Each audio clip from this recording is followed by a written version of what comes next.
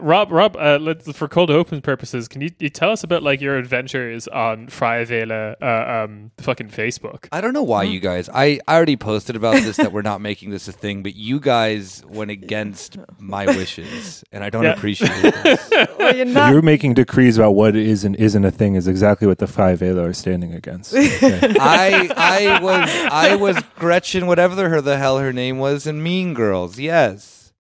Yeah. Let me have my moment. Are a movement of accountants who want to be sovereign citizens but can't because they're too much of a nerd. So they came up with the idea of Freie Wähler. And they're going to take back Germany, one Bundesland at a time.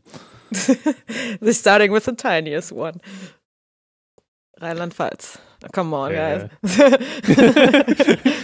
I knew it. I'm so glad we decided to refer to the German states by their German names, because the amount of times I read the English name for Rhineland-Pfalz, I just keep wanting to say Rhineland-Palestine, and I'm just like, that's not right. Nope, that's not free Rhineland-Palestine. That's what they keep going on about. Yeah. Do you hear any other parties addressing this at the national level? No, but the Freie Wähler are.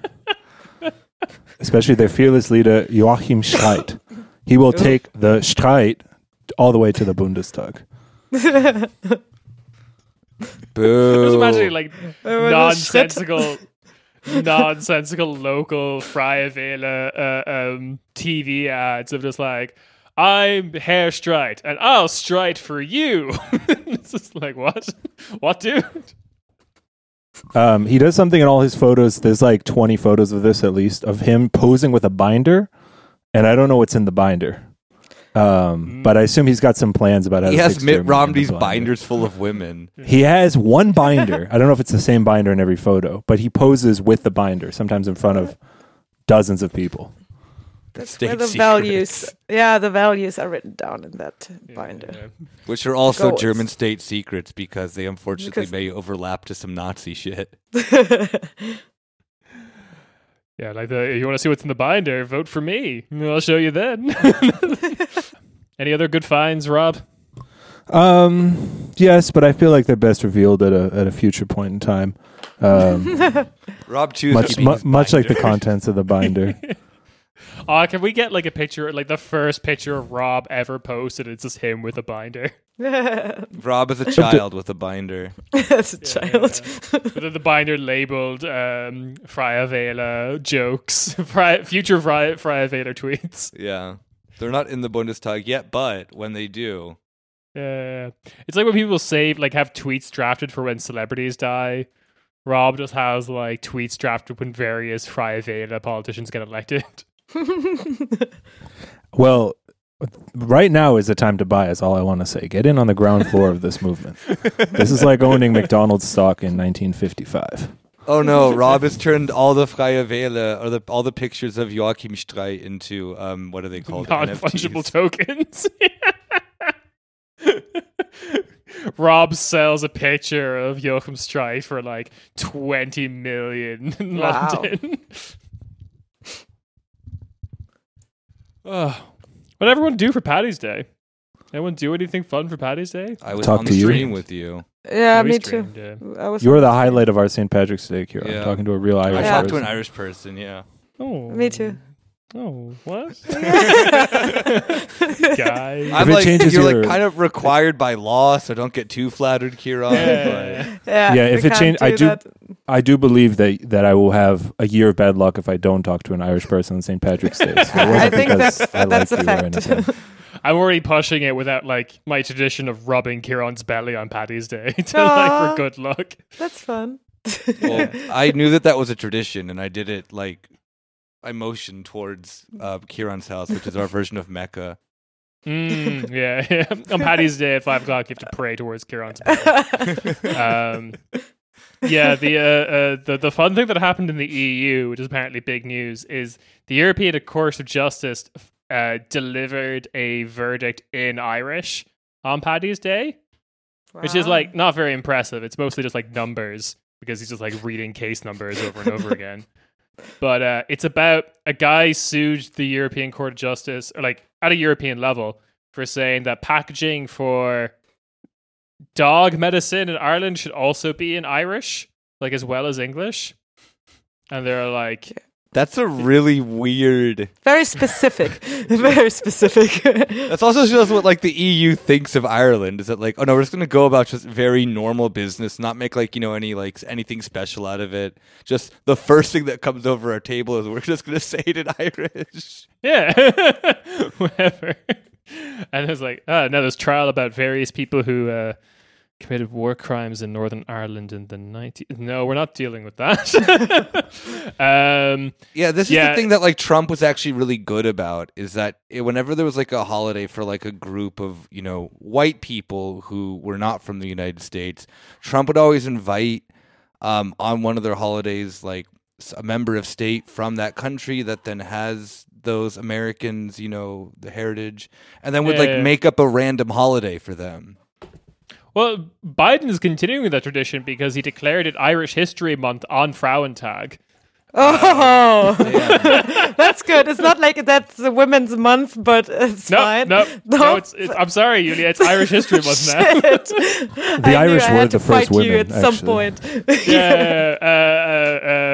How the Irish became men by Noel. So that's been good. Rob had some fun with Joe Biden's St. Patrick's Day address. Keeping it going. It's true. He loves Ireland. He loves the Irish. And that's my main issue. That's why I voted for him. What was that thing he posted about like the Greeks? Yeah, he said about the Greeks. He said that the Greeks have the best rice pudding. He said his aunt Bertie, or Gertie, I should say, made the best rice pudding in the world. No offense to the Greeks. So it's a layered comment. Sorry, Nick. Which implies that the Greeks make very good rice pudding. I mean, like I've said on the show, I did not vote for Joe Biden. So there is a reason for that, and I can see it now. I knew it. Also because Joe Biden somehow also connected to this weird CDU, CSU, getting into Nick's headspace of making these parties anti-Greek with their like with their Azerbaijani and like North Macedonian lobbying that they're getting. Yeah. He's just Joe Biden sitting around like at like Nagorno-Karabakh, just being like, no offense to the Armenians, but the Irish make the best rice pudding. Exactly. You didn't finish the story with the EU thing. So it was about dog food? No, it's about dog medication. Okay. Yeah. Because there's an argument to be there that you should put medicine in every language or whatever for like accessibility purposes. Okay. The fun thing about that story though is that they did this court, like they ruled in his favor and said it has to be in Irish, and we're going to read the verdict in Irish, and it's Paddy's Day. But like the EU Observer noted that this is just like a temporary moral victory because there's something in the EU Parliament that will overturn this. So some anti-Irish discrimination specifically. There's some anti-Irish sentiment EU Parliament draft bill. Yeah, I hate. It'll be illegal to be Irish. Yeah, they have well-founded fears that you could accidentally cast spells by speaking Irish in Brussels. You don't want that to happen. That's what happened when the law passed, actually. That's why he said it. So the law would become legal. He said it in Irish because it's magic. Hey, welcome to your weekly free Cornish Beatty. If you want to get the good stuff, you have to pay for it. But this is the free stuff, so we're not going to try. This is going to be me ranting about stuff. You'll see. Anyway, I'm here with the full gang. It feels so good to be back again. I'm here with Julia. Hello. Nick. Hello. And Rob. Yeah, that's me.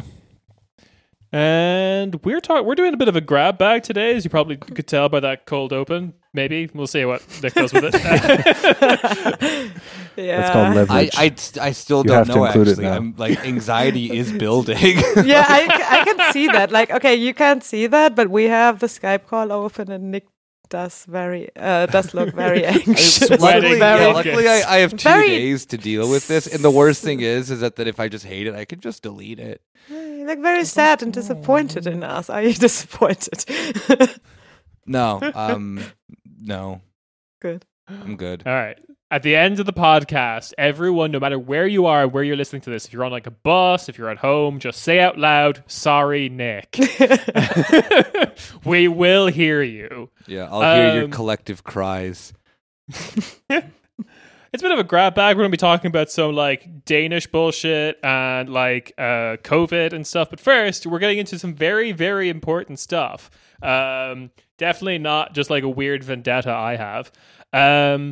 The Dutch elections happened, and we will do a full proper episode about the Dutch elections. Some patrons actually messaged me saying they would get me in touch with some people from Communist Platform, and I would love to talk to them. So just a shout out, do that. I want to talk to them. Let's have a proper episode about the Netherlands, because it seems fucked, especially in these elections. The right gained, all the left lost. The anti-racist party I like got 1 seat. That's all I was hoping for. That should give you an idea of how bleak this whole thing was. Important to set proper expectations in life. I know, right? Still can't pronounce their name, but they seem good. I think it's like BN, something like that. Anyway. But the thing that, like, because I couldn't be happy, another thing happened, which is Dutch Volt of Volt fame. They got 3 seats.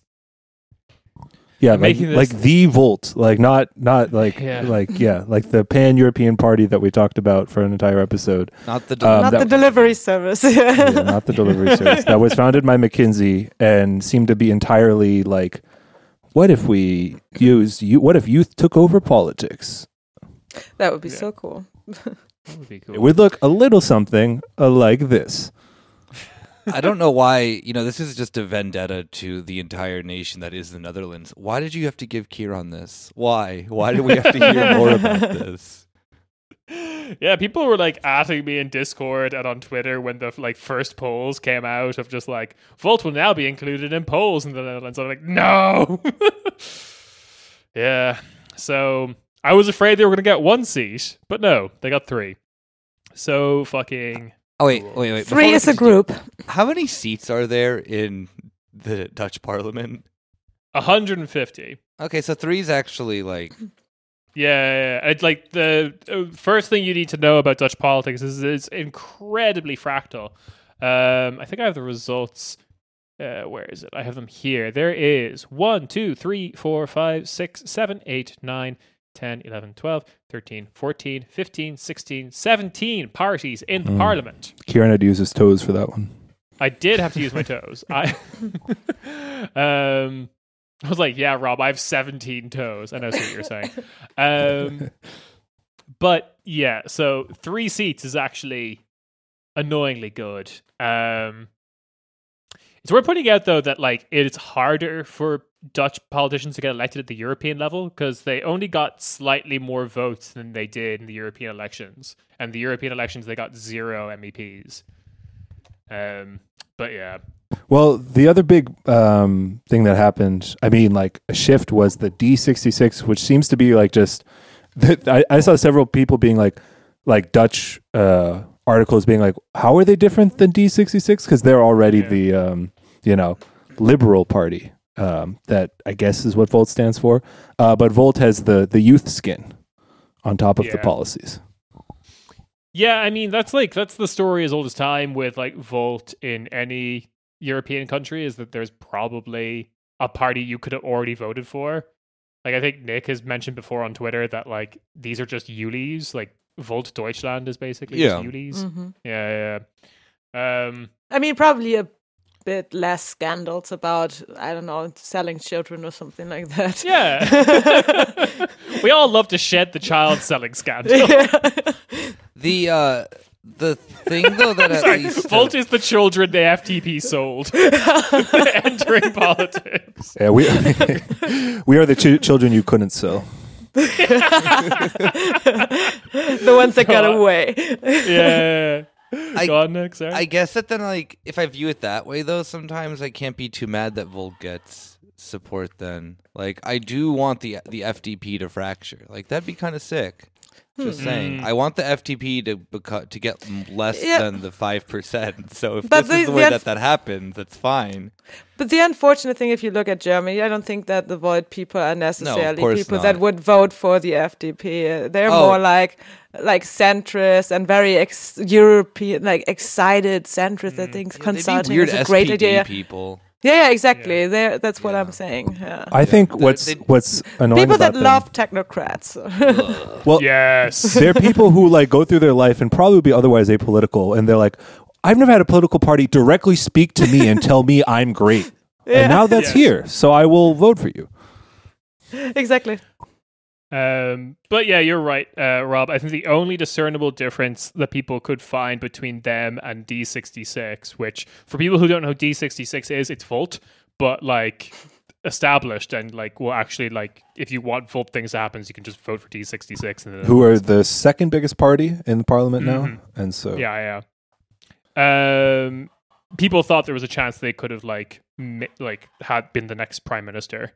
Before the election. Who is still our old friend Mark Rutte, who resigned, who did the classic. We got to have a come up with a name for it, like the Euro shuffle. When you resign and then call elections, or the elections were already scheduled, you resign like 5 months before elections, and then gain a bigger majority plurality than before. Classic. Once Merkel resigns, he will be the longest sitting head of state in Europe. Mark Rutte. After Orban, weird. I think. Maybe Orban, yeah. No, I think Orban might be newer. I'll have to look that up. But he's already been in there for 10 years. And unless snap elections are called or whatever, he'll be there for another 5 now. There's a good chance, from rumors I've heard, that he might be pushed out, even though his party will still be in charge. And someone else from his party will take over. But yeah, we'll talk about that later when we cover. Don't let them get you, King. I think that you can beat Merkel's record. Yeah, go for it, Rutte. We believe in you. Please don't. You ruined the Netherlands, from what I can tell. Anyway, they got 3 voters in.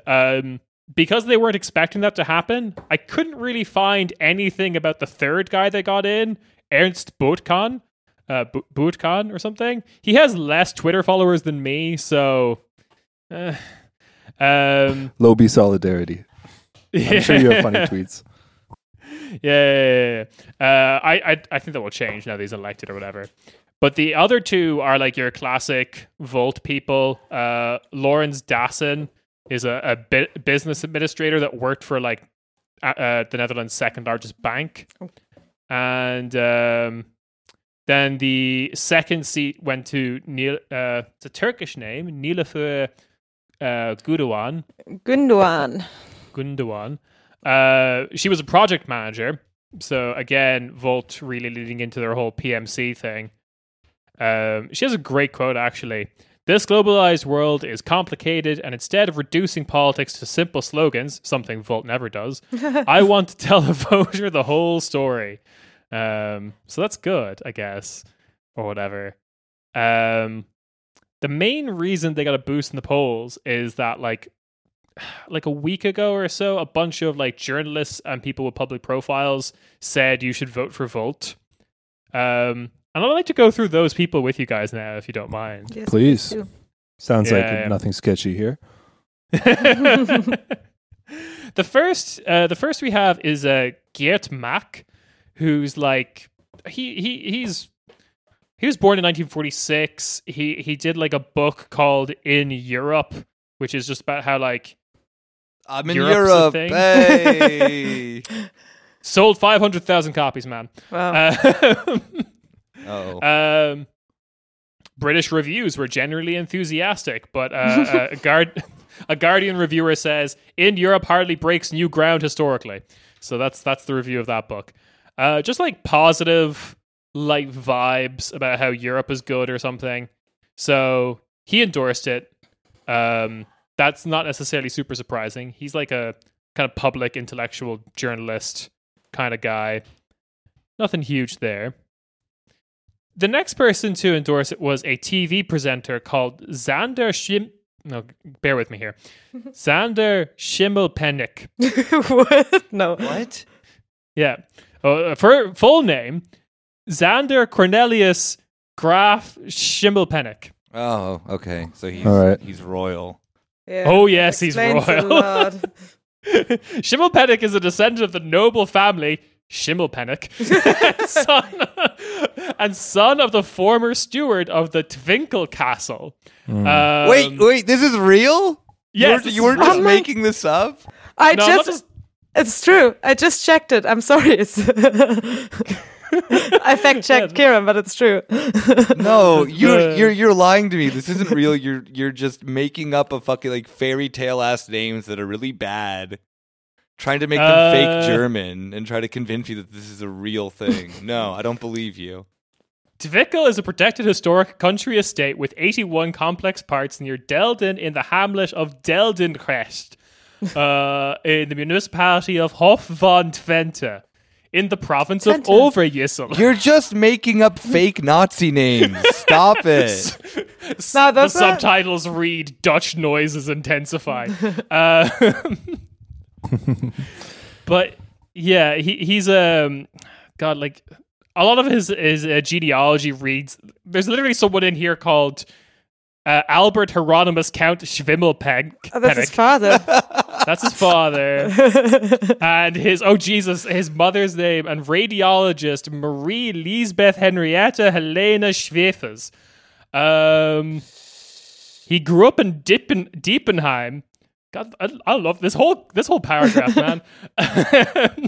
But yeah. So he also did some Erasmus in Milan. Of course he did. So you can tell that from the way he wears shirts open collar now. That's why he loves Italian. That's why he loves Europe now. Yeah. After doing Erasmus, he was like, well, the thing was, I got a hand job in Milan. Yeah. He saw the cover of that. He saw that cover of that conservative magazine of Italian Stalin and his influencer wife on the beach, and was like, I need that for myself. We will get to that, Nick. That will weirdly come up when I go through some of these other people. Hell yeah. Thank you. I love you, Europe. Everything, Europe's just a small place. Everything relates back to Italian Stalin on the beach. It is true. Europe is it's smaller than you think. We're always coming back to the same people somehow. Yeah, it's almost as if like there's still weird landed gentry in this country called fucking Schimmelpenninck. I keep there's too many consonants. I keep losing track of it. So yeah, he's like a TV host for VPRO since and before that he was on WNL. These are relatively big channels or TV shows. Just doing the news. So it's weird that he made like a public opinion, but I guess that's fine. He's also a columnist for De Volkskrant. He also has a big podcast with his college friend. Yes. Bigger than ours? Bigger than ours? I mean, they have a Wikipedia page. Oh, damn. The podcast is called Self Hyphen. There might be a naming theme there. Talk about what you know best. Yeah, the self. What's Yamp? Oh yeah, his co-host also has he's a singer. His co-host is a singer. He also has like a long ass. Oh no! Just stop it. I don't care. Anyway, this guy is saying vote Volt. This weird landed gentry rich millennial business freak. So he's saying vote Volt as well. The next in our line of beautiful idiots is Rob Weinberg. I don't know how to do IJ in a it's like IJ. Okay. I think it's I. Weinberg. Okay. Rob Weinberg, who is a journalist and philosopher. I want to. That's a bad combination. Yeah. So I want to hit you, Rob, in particular, with some of this philosophy from him. All right, so, I'll do my best. I want to hear. In his book, In Dubio, 2008, Weinberg investigated the nature and limits of freedom of opinion. He argues that freedom of speech is actually an impossible freedom, a freedom that requires boundaries, but at the same time rejects precisely those boundaries. Weinberg defends everyone's right to speak, quote, whether it concerns a call to ban the Quran, a plea for the legalization of pedophilia, Wait. or simply calling a civil servant in office, the free word prevails. So yeah, he's like a weird free speech guy. Obviously. He brought great examples. Yeah, exactly. I was like, why was he thinking about these? Yeah. Yeah, because he's just like, I'm not allowed to say these things. Yeah. He just, first of all, if Volt is going to let me impersonate German politicians that I would like to on Twitter, including using that emoji that makes it look like I have a blue check, I will vote for them. Rob has plans. Stay tuned at Leninkraft on Twitter. Strong endorsement. But so here's the thing now, and here's where he became like a media darling. In 2013, he organized crowdfunding for a new journalism platform called Der Correspondent, right? So The Correspondent. It was a success in, the Netherlands. It's like a regular publication. It's kind of like weird. It's like the Jackman business model, but like for weird liberal takes of just like slow journalism. We're going to take it back a step and maybe put in a bit more due diligence, right? And he did this through crowdfunding. But then we get into the fun shit where he's tried to do this for the US. And this is not really talked about all that much because the only way you can find out about this is you have to have access to weird media like analysis websites that say, I don't know, a UX researcher might have access to. Anyway, let's go. Go on. So The Correspondent was this like big media campaign. We're going to launch an American publication. It's going to unbreak the news. That's what he was referred to. He did this in, oh my God, when did he run this campaign? I want to say it was 2017. This was definitely like a post-Trump thing where they like had big flashy videos. They had Will.i.am talking on a camera. This is something that when you have a really vibrant, social democracy, you can believe that you can do things like this because you'll fall on your ass and at least you have health care. There is no way you're going to unbreak the American fucking media landscape. Sorry. I don't know. When you're a philosopher who publishes a book about freedom of speech when you're 26, there's just other things. This gets into philosophy of knowledge. It's sort of like, I don't know if I know the full story here. Yeah. I really like, though, that I now have accepted the Netherlands as the country. If I want to follow my really stupid dreams, I can do it there. You will have to be successful. Small you will country, have to make big up opportunities. A fake name and pretend you're a account from some you small might have to like Dutch island. Yeah, you might have to marry a lesser Schwimmelpeck or some Pennick or whatever they're called. Fine, whatever. That's what I told my wife that you may want to have like a Schwimmelpennick, but you'll do. I mean, I want to have something that then's like as dumb as a startup idea, like level of stupidity, but just isn't a startup. I feel that the Netherlands is where I can go for that. I want to continue the story of The Correspondent as opposed to De Correspondent. The Correspondent, which was going to be like, we're going to do what we did in the Netherlands here in the US. And we got like, they also got like these, what do they call them? Like, brand, like basically brand ambassadors. Yeah, prominent ambassadors, what they had. You want me to read you a list of the prominent ambassadors? Yeah, sure. That they got. 538's Nate Silver. Oh, nice. He knows how to pick them. I mean, he does. The creator of The Wire, David Simon. What?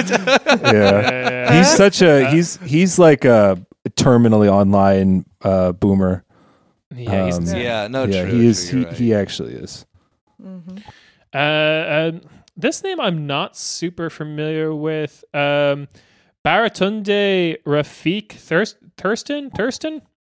American writer, comedian, commentator. He wrote How to Be Black in 2012. Okay. They also got like a couple of people in the videos. They had like, if I remember in the original plea to like crowdfund this, they had like Will.i.am. They had like a couple of those people who claim to be the founders of Black Lives Matter, but like... Oh, yeah. Yeah. There's a lot going on with that right now. Yeah. Mm-hmm. Anyway, in April of 2019, all of those ambassadors published a public letter being like, yeah, we were duped by Rob Weinberg. we were told this would be something that it wasn't. We told us that we were going to let's see, the corresponding US line. I felt like it was a betrayal and we had raised funds on a false pretense. First of all, welcome to business. Second of all. The story also raised questions about the correspondent's use of the 1.8 million in runaway funding.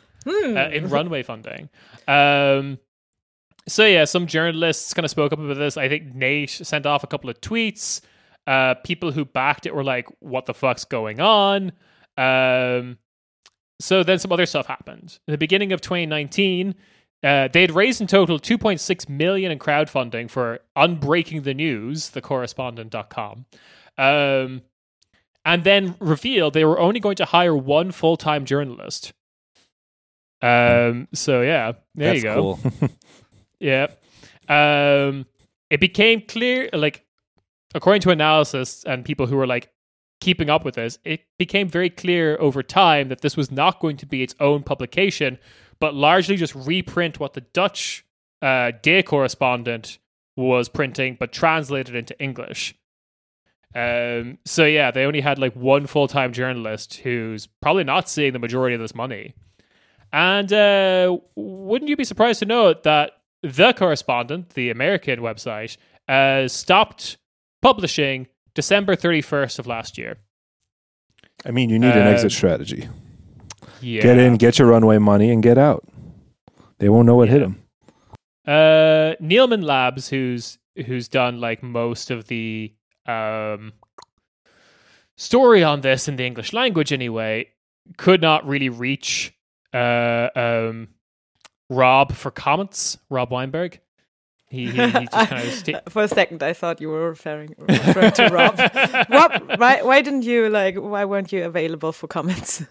I pretended I couldn't speak English. They just got the only thing they had to go off was leaked staff memos of being we're shutting up shop and a large majority of you guys are now fired. Or probably weren't hired to begin with. They were probably all contracted out. So this was really just one coked up night. We thought of this, and all of a sudden, people gave us money. All I have to say about that is famous journalists posting their financial L's online. Bye. I still have will.i.am's number. I will. I mean, if you're getting will.i.am for your launch, that's some Fire Festival shit. It's you're are you actually serious about this? That's a scam. Yeah, it was very much a scam. They had these lofty promises that if you became a paying member of the Correspondent, you could talk to the journalist directly and wow. you could participate and you could suggest things for them to cover. will.i.am himself would be like, wait, this isn't a scam. You actually want to do something, but you hired me. I'm mostly here for scams. Yeah, so Rob Weinberg, who's still running the somewhat successful Day Correspondent, did do an op-ed being here's why you should vote Volt. And it basically came down to, all these other parties that are basically identical to Volt are great, but they're not as explicit about being pro-European as Volt is. So even though he was D66 is the same, or maybe Groen Links is better on green stuff, vote Volt because it's a vibe. And I'm Rob Weinberg. And then we get to the last person, and probably one of the most influential people who endorsed them. His name's Arjen Lubach, who people might be familiar with. For Nick and everyone else, he's basically the Netherlands' Jan Bommerman. Yeah, makes sense. And Lubach is probably most famous for that viral video of America first, Netherlands second. That trash! Oh, shit! Fucking damn it! Okay. A man of challenge. Soy boy shit. It is some fucking soy-faced shit, and it is so fucking dumb. But yeah, he's the guy responsible for that. But he's your political comedian on TV in the Netherlands kind of thing. Yeah. However, he backed Volt on TV and was they seem great, vote for them. But to Nick's point about the magazine cover. How does this tie in? So, like, you know, he's a public figure. He has political beliefs. Some of them I agree with, some of them I don't. Like, for example, he's personally a vegetarian. That's fine. Some Dutch people seem to have a problem with that. A cool thing about him is he's a very vocal Dutch Republican. He believes the monarchy is stupid. I agree. Yeah. The really weird and shitty political position that he has taken, though, since the beginning of the COVID-19 pandemic, is as the cool voice against authority on the TV, telling you what's up with these stupid politicians. He's really, really, really against Eurobonds. And thinks the Italians should suffer. What the fuck? What a nerd thing to be into. Also because the Netherlands doesn't have a fucking economy. I know. But like, yeah, okay. He's also famous for blaming the citizens of southern European countries, specifically Italy, for electing anti-austerity politicians. Wow. So he's like a weird pro-austerity John Oliver. Like, what the fuck is wrong with the Netherlands? Holy shit, they are the worst Germans. Oh, like, God. I just feel like Jan Bubberman wouldn't bring up this issue. No, Jan Bubberman would be like, damn, austerity sucks. This guy's all like, all right, you know what's cool, kids? You know, being pro the bizarre fucking anti-buyback program of the European Union. Yeah, like, I just think the fucking writer room at Neo Magazine Royale is just like, you want to talk about Eurobonds? No, there are no jokes here. There are zero jokes here. You know, like, I joke around a lot on this program, but it's time to get serious. hit the music. Yeah. But then Zondag met Lubach was just like, yeah, fuck it. Let's talk about Corona bonds. It's been a slow week, I guess. That was something that the Netherlands was like way too passionate about. Like in utter stupidity. Oh, yeah. They're really taking their, like, frugal four role very seriously. Anyway, he's probably the most honest one of them all, who's just like, yeah, I'm, like, cool, I wear suits, I'm a vegetarian, I'm against the monarchy, but, you know, fuck those swarthy Italians. Austerity is good, vote Volt. So he's probably the most honest of all these people. The only journalist I saw being particularly critical was a investigative journalist called Oke Ornstein, who got arrested in Panama a couple of years ago. He's pretty cool. For something good or something bad? Something good. Like he's like, I think he was investigating Panama Papers stuff before. That I was about to say that. Yeah. Yeah. I was going to give him a pass either way. But he did like a tweet thread being like, why are people backing this party? This makes no fucking sense. They have like, why are journalists backing this party? They have like nothing on journalism. For like a weird pro-European, supposedly liberal party, could you comment on Orban like at least once? Yeah, seriously. So like there's things like that. He also had a very good quote that I think was good. He talked about like, oh, they make all these things talking about, oh, migration's good, blah, blah, blah. But they also want to like expand Frontex and give it more power. Of course. So he has a good quote of cosmopolitanism for us, Frontex for them, as like the politics of Volt. Yeah. Which I thought was, yeah. I mean, we talked... Wait, didn't we get into a Twitter fight because of that? Yes, we did. Yeah, exactly. I think you did because that's when you started posting in German. I was like, Yulia's got this. Yeah. I mean, yeah. That's exactly what you said. Like, they are... Yeah. Didn't they suggest like a Corona cruise liner or something? They wanted a refugee cruise liner. That's the most perverted fucking shit. Yeah. What if you have a refugee camp but it floats? Yeah, seriously. Yeah, well... Not that different than some suggestions we're going to get to in a moment. Oh yeah, when we get to Denmark. Yeah. But like the last little thing I'll say that I always love when this is the first time Volt has entered like a national parliament. Before we were talking on mic, I was like, they're actually quite involved in a lot of local parliaments and like governments in Germany. They got like 1% of the vote in Baden-Württemberg, which doesn't get them any seats, but entitles them to funding now. So stay tuned for that. They might also get into the Bulgarian parliament this year as well, because they're attached to like an anti-corruption voting list. So, that's not like you can't be a thing founded by a consulting firm and be against corruption. Stop it! It's not even funny. You're just digging your own grave. Well, but it's Bulgaria. Yeah, that is the strategy for everything Western going to the East. Is an anti-corruption thing. Yeah. Or South. I mean, it doesn't matter. Yeah, East or South, as long as it's two different types of corruption. Yeah, exactly. There's the bad one. That's what the others do, and there's the one that you do, the business one. Yeah, business one. Yeah, so you don't have to like pay the person at your DMV anymore to get preferential treatment. What we'll have is a series of lobbying groups to pay the person at the DMV to get preferential treatment. So the fun thing, though, I like when Volt runs at anything other than a European level, because we did this in the last episode, is the big criticisms of Volt is they have like nothing to say about national and local level shit. But when they do run at national and local levels, they're forced to make positions. And oh boy, do they make positions. Yeah, let's go. So first is for all their talk about like we need to fight climate change, which is incredibly present in like the Netherlands because it's going to be underwater in like 2 minutes. Yeah. They have the second worst at like environmental position out of all the like 37 parties running in the Netherlands.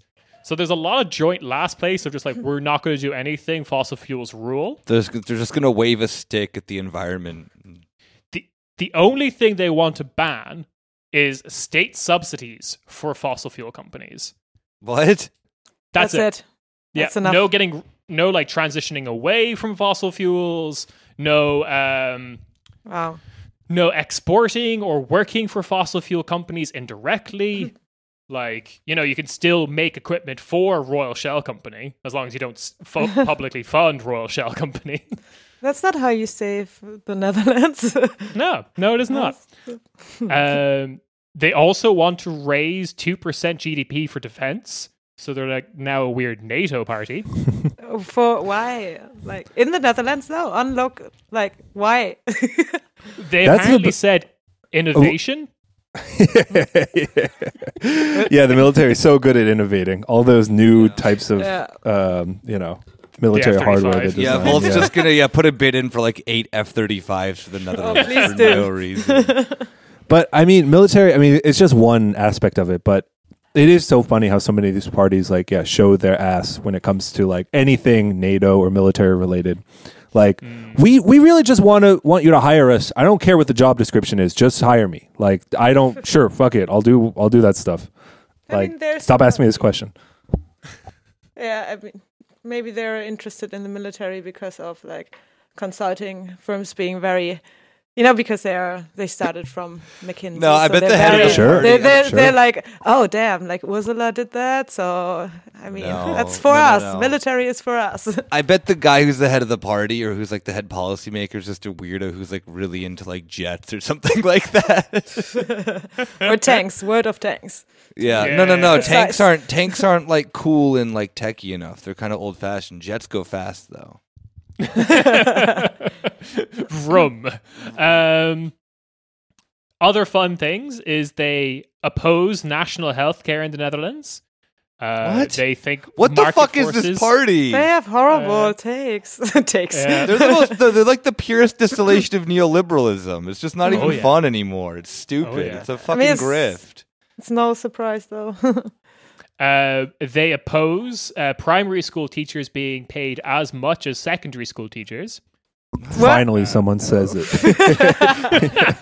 It's basically just saying I want the playing market with to kids. decide teachers' wages. Yeah, kindergarten teachers are getting paid. Well, all these kids are just crying and peeing their pants, and they're all running around the classroom. They have it too easy. I gotta say it's way harder to teach primary school kids than older kids. Yeah, they have phones at that point. They're just going to be on their phone. Exactly. They make the argument that like secondary school teachers have to know more. Oh my god! But that won't go anywhere if you don't have a good foundation of people of the kids already knowing stuff, and that is what primary. It's a very self-defeating bullshit. Yeah. But again, weird neoliberal PMC shit of just like your wage should be determined by your level of education. Not that's by, something. Like, very specific, I think, from the Volt people too, because it's like heavily college educated and like the kind of people who are like that is what they think makes them special. Like they did well in school and they're like, yes, and all those people who didn't do well should be punished. Yeah, pretty much. For bullying me. So one of the big issues of this election was housing. Housing in the Netherlands has gotten like fucking insane. There's like they're a landlord party, aren't they? Oh, I'll get to that. So there's a huge shortage of housing. There's like high-rise apartments are like being built in like a lot of the cities to like compensate, but like even those apartments are going for like anywhere to 20 to 50,000 over the asking price. So like it's getting pretty bad. And that was like to be on a 2-year waiting list as well, because the apartments weren't done being built yet. Wow. So like it's a pretty fucked situation. So every party in the Netherlands was like, we need to build more houses, but then the details. So very specifically, Volt is we need to build more houses. This is a policy in the Netherlands. More housing, more housing, more housing. When asked about social housing, they were like, no. So wrong kind of housing. Wrong kind of housing. We need to extract as much profit from this as we possibly can. Yeah, do we make money with that? No, then it's not a thing. No.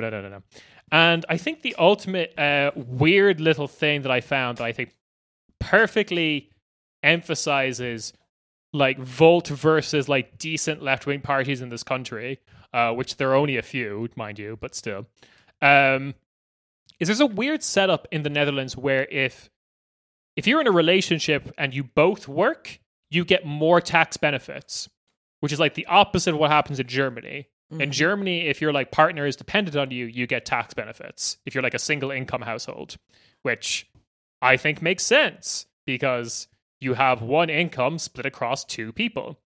In the Netherlands, it's the opposite, which is hilarious and weird. I don't understand.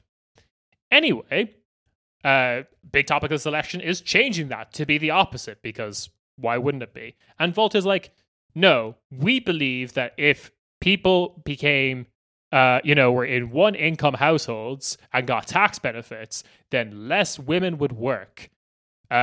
So we want to like make sure that only double income households get tax benefits and single income households do not. So that's fun. That's really fun. All the good parties kind of pointed out that when a partner doesn't work in a family, like at a job, they're probably doing work at home, like keeping the house, raising kids, that kind of stuff. The good work. Yeah, social reproduction costs, as you might call it. So they were like, yeah, there should probably be tax relief for them. But no, Volt was like, no, everyone's got to work. Girl boss. Wow. Weird shit. Wow. Yeah. So that's equality is if female work is also commodified. That is yes. Women's work. I mean, yeah, you have to suffer with us. So yeah, that's Volt in the Netherlands. That's everything I have to say about them. Sorry it took so long. I should have expected that. This was not in the notes, but I once like at about 10 minutes in, I thought like, oh, Kieran is a lot on Volt. Always do. I think it's good to talk about them. They're a small party, but like most press, like a lot of it was like TV interviews, radio interviews. Most of it was just like, so you're young. Like there was like nothing of substance. No critique was ever being leveled against them except by like one journalist's tweet thread was the only thing that criticized Volt that I could find. And I have to say, I mean, not knowing much about the Dutch culture, like who's hip and who's not, the four people you read off sound like there is a certain kind of person they're going for who are like, all of the coolest, smartest people I like this party. So I'm going to vote for them. Yeah, the guy who dresses like Jan Bummerman but is Dutch, or the fucking the I don't know, Gaston from fucking Beauty and the Beast is also voting for them apparently, who has a podcast now. Yeah, it's weird, but it's Volt. I don't know what I was expecting. I just have to update 2 years later. They're still weird and shit. Rich millennial party. Anyway, Cornish Beatty, your number one Volt source. Yeah, right. I think we can corner that market. I think we can corner that market. I'm here for that. You guys are more than welcome to do that. I will sit out. Should we talk about Denmark? Oh, yeah. All right. So what's the new law? Kieran, you introduced that. So this is a 2019 law that was brought in.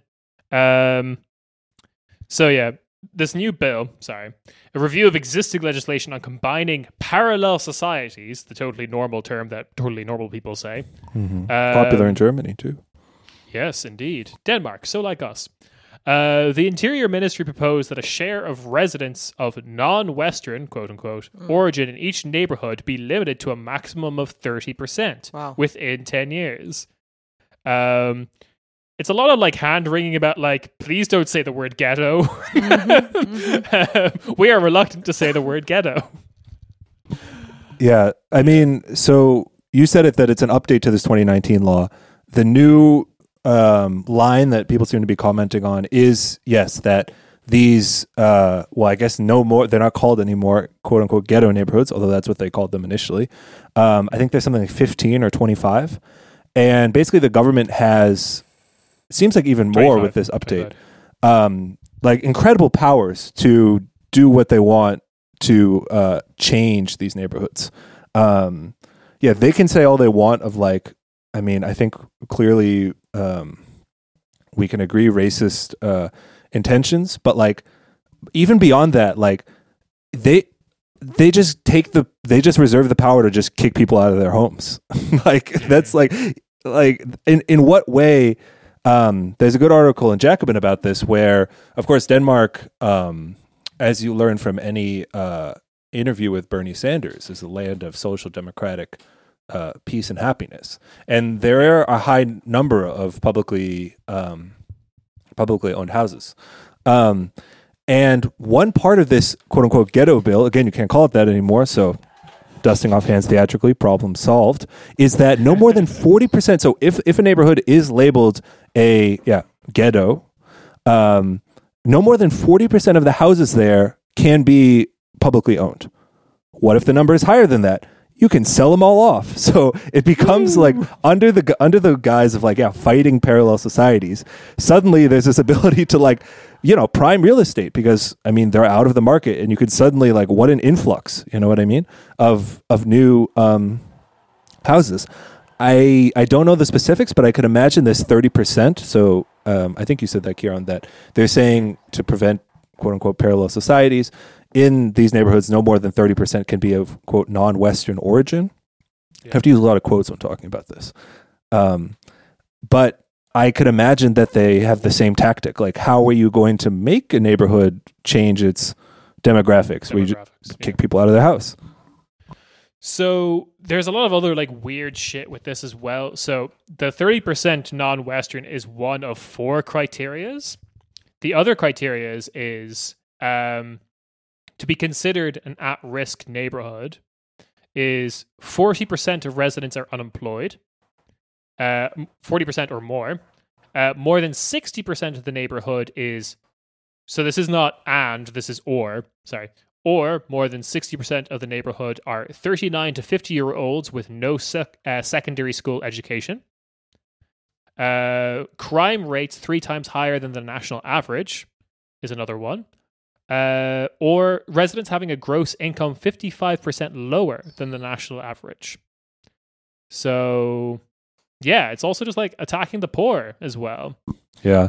The other weird effects of this, and this is probably one of the most horrific stuff I've seen, is that if you conduct a misdemeanor and if you're from this neighborhood, it carries double the legal penalty.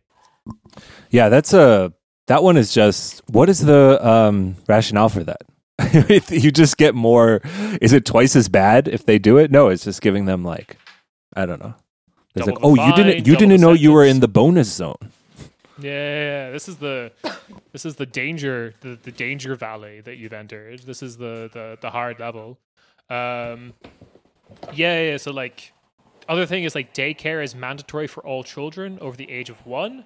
If you don't get daycare for your like 1-year-old or over, your family allowance your like stipend from the government will be withdrawn. So there's also schemes in place to withdraw benefits. Well, that's a great compliment. I mean, so maybe we should back up and say a little bit of the political. Our listeners probably know because we talked about it before.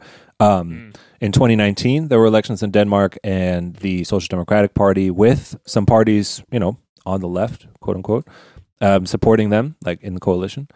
And they basically, but this ghetto law was being formulated before they took power, and is basically only gotten more stringent, I could say. In the years since.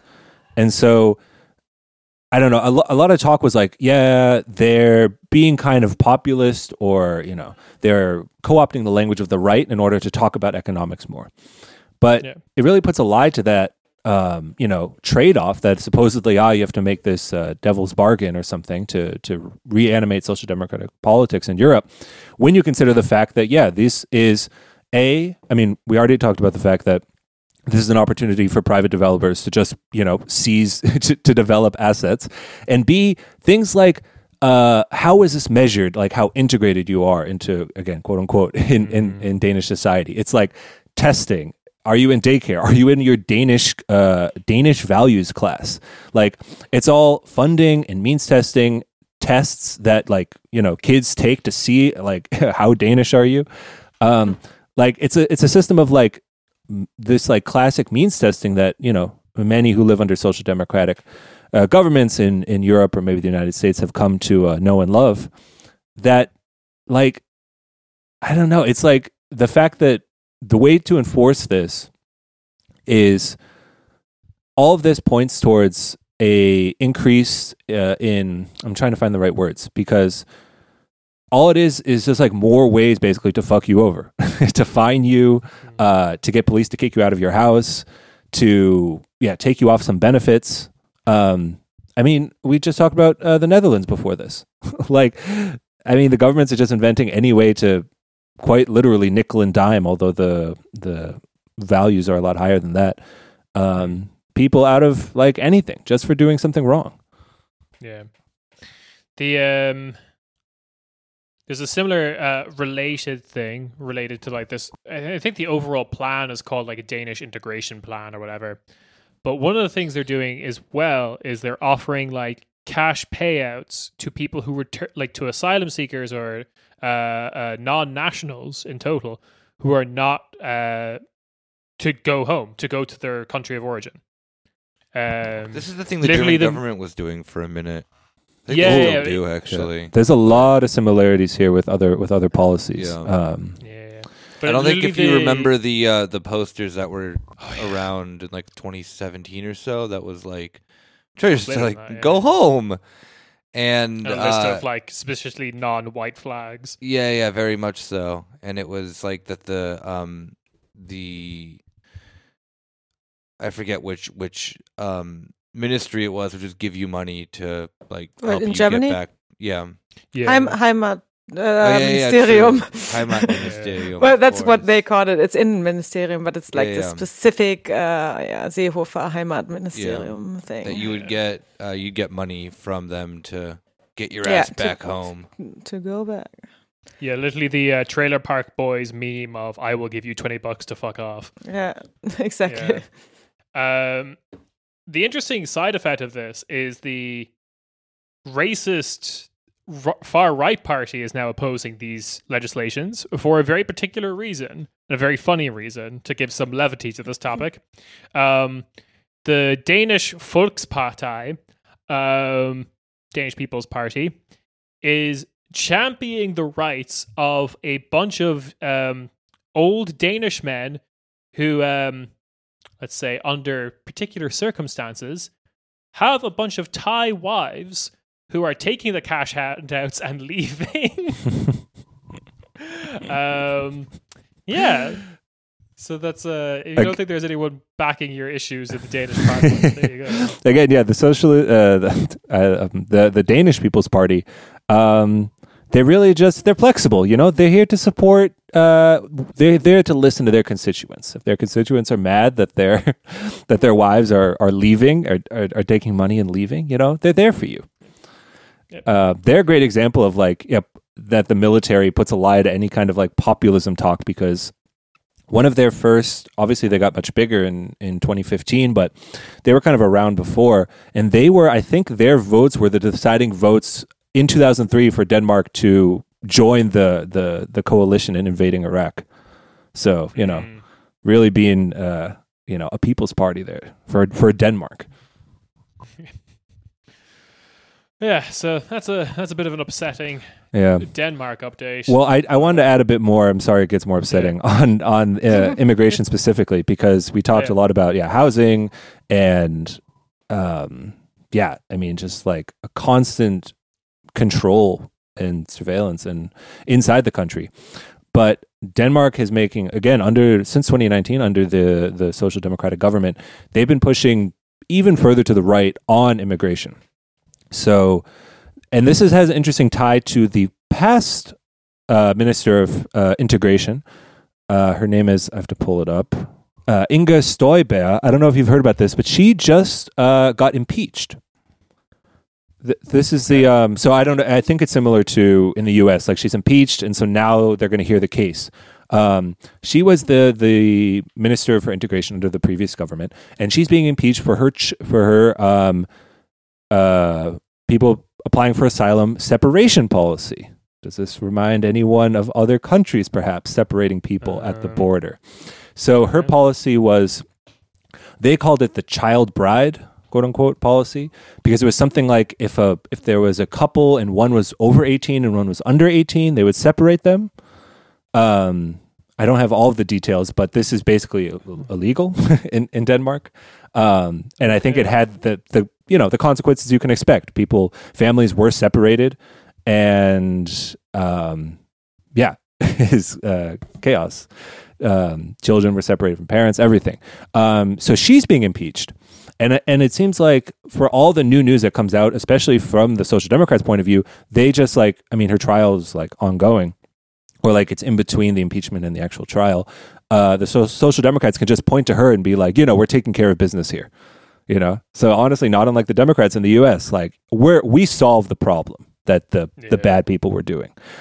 Meanwhile, the current Minister for Integration, one Mathias Tesfaye, he said in an interview that Denmark is aiming to be a zero asylum country, and that they are taking steps to reach that goal. And it's funny, there's an interview, there was like a debate between the leader of the Social Democrats, or the current prime minister, and I think the former leader of the Danish People's Party. And the Danish People's Party gets up and does their like anti-immigrant, screed. And the prime minister gets up and says, we really thank the Danish People's Party for bringing this, important issue to everyone's attention that we are now dealing with. And so then they can be like, we solved the problem. Don't you like that, voters? Oh, no. Yeah,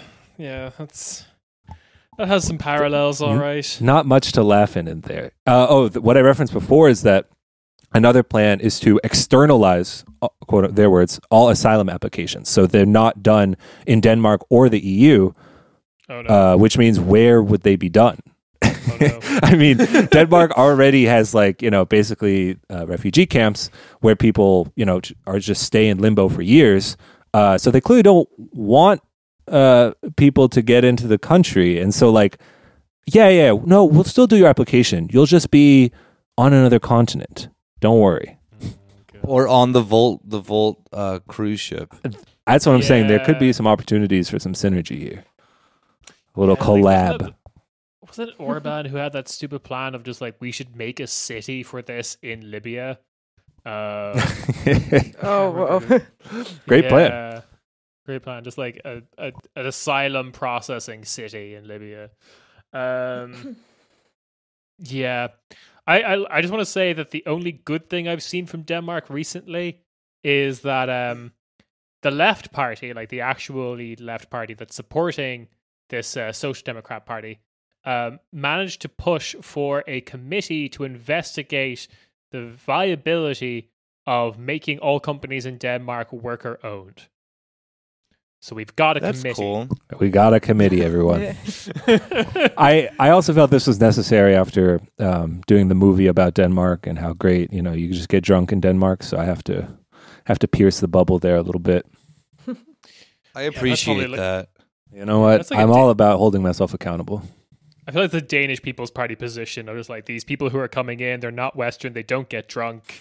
Therefore, we need to do horrifying cruise ships. It would have been the Aegean Sea. It would have been funnier if like in the movie they're like the music teacher, the gym teacher, history teacher. It would be funny if they were all Danish values teachers, just like hammered at school, teaching babies again, because you have to start taking it from when you're 1 year old about Danish values. I've seen like the Norwegian values classes. They're so fucked. It's just like showing like Afghani men, just like pictures of Danish women and just yelling respect her at it. And it's all very gross. Yeah, it's weird. They're not good. The Nordic countries, they have their problems. So that was an episode about Europe's two liberal darlings, the Netherlands and Denmark, and how they're perfect countries and it's all fine. We are doing more stuff on twitch.tv/cornerspaty, and we're going to try keep that up in the future of Euro vibes. If you have any Euro vibes, send them to me on Twitter or Rob. Rob also has control of the playlist. If you want to get on Rob's good side, send Rob a Harlem Shake video. He really likes them. We can bond over it. The less views the Harlem Shake video has, the better Rob will probably like it. I will say we talk a lot of like politics, nerd stuff on the podcast. But in the same way, there's like visual and audio listeners. Like maybe you don't get the vibes we're talking about with all this like nerd stuff. So just like sit back, watch the stream, and you'll be like, oh, this is what they mean with videos of French commercials from the 80s and sexy chips. I love how many like Peugeots have been running from danger all the time.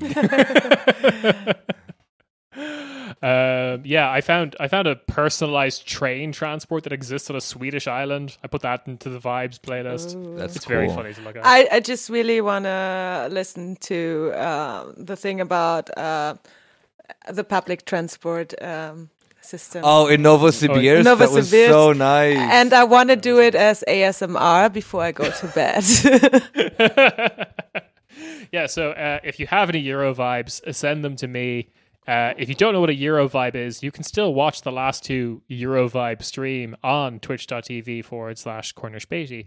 And you can start following the Twitch channel to get notifications of when we go live. We haven't got a set date yet or like a regular schedule, but we'll hopefully figure that out soon enough.